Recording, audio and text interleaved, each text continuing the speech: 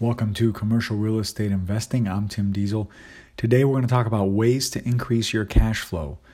And if you have any questions on anything or you want to look something up yourself, maybe we haven't covered it, go to www.dieselcommercial.com. And I post up all kinds of articles and there's all kinds of stuff that can help you out there, and you can reach out to us. Now, there are many ways to get your income up on a deal. Mostly this depends on the deal that's in question, right?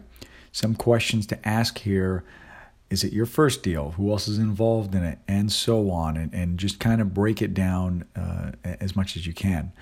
Now, I will tell you, if this is the first deal you're looking at, no matter what it is, if you're a beginner, focus on cash flow. Don't try to make extraordinary things happen on your first transaction.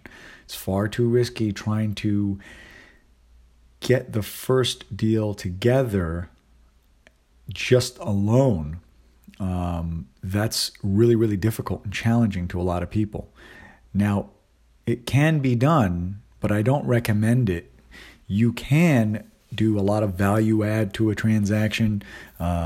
You can do all kinds of creative things you wanted to do. I wouldn't do that necessarily on your very first deal. Just try to get in there and try to get something that produces income monthly. There's just too many moving parts. And it'd be much easier to have one singular focus on your very first one to get you off the ground. Now, a couple of ways to increase cash flow. Let's talk about management first. This is my favorite way for new investors, basically for all investors, actually. Keep in mind, I tell everyone to manage their own property. When I represent them and they buy it, I always highly advise they manage their own property initially, if they have the time and the means to do it. Not because of cash flow, but because of control. Having total control of your property is the ultimate reward here. You have a better understanding of what's happening with the tenants, the maintenance issues, if there is any, the overall aesthetic appeal of your property. This isn't only about the money. Management increases your overall cash flow, but on paper, you will be required to add a management fee when you sell or refi. So keep that in mind too. And when you have a management in place, you're creating another entity and it has its own advantages. But if it gets too big, you're essentially running another business. So you want to be careful that you're doing everything right and properly in the building stages, right? You don't want to get too big and now you don't have these pieces in place because this one management company is going to manage your other properties. Now, second way to reduce expenses, and this is the best way really to increase cash flow, in my opinion, and it can be done in a number of different ways. I'll give you some ideas here.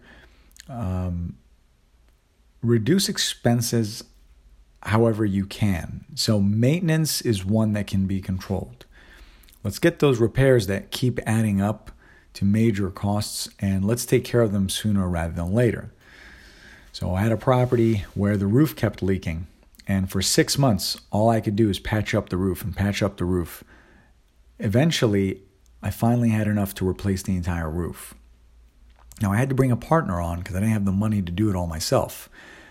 But once the roof was new, really didn't have any problems there. So that could really eliminate a huge burden. If you can separate the water meters, that's another one, and have tenants pay their own utilities, definitely worth the investment. It just takes a while for you to recoup your costs. If you can get it done, it definitely pays for itself down the road. Insurance is another one. If you can cut back a little on insurance costs, you may have to shop around for a better rate. You may have to do a lot of legwork, but definitely worth it. The last one I'll give you, it only applies if you've owned your property for a year or more or so. It might be time to refi. Not really the interest rate so much, but many people that own commercial property don't notice how much of the mortgage pay down they have after a year or so. When you refinance, you're reducing your payments just because of that pay down. And that could really start adding up. Lastly, obviously raising rents. Raising rents is a way to increase cash flow. I left that one out because every investor on the planet, when they buy anything, the first thing they're thinking of is how can I increase rents? So I always try to tell everybody, how can you reduce the expenses, and that'll raise your income doing the same thing. But don't overlook the little things. There's all kinds of ways you can do stuff here. I hope this was helpful. If you have any questions, please ask me. I'm at Tim J. Diesel on all platforms.